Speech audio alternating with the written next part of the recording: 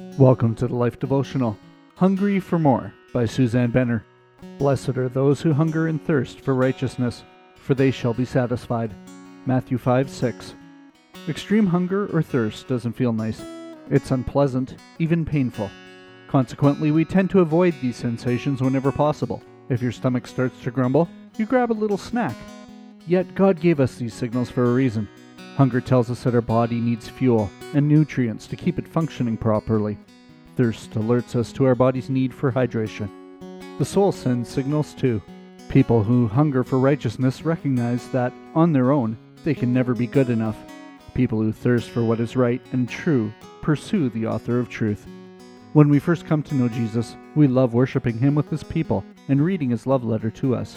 It fills up our aching, empty souls. Then as time goes on, feelings fade.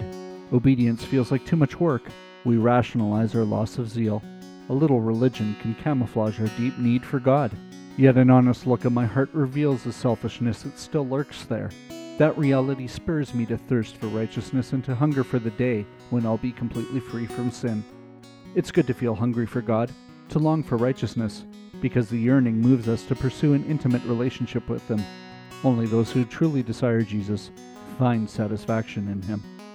Jesus rewards thirst. He promises living water.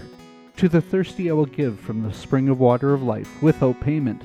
Revelation 21:6. A prayer for today.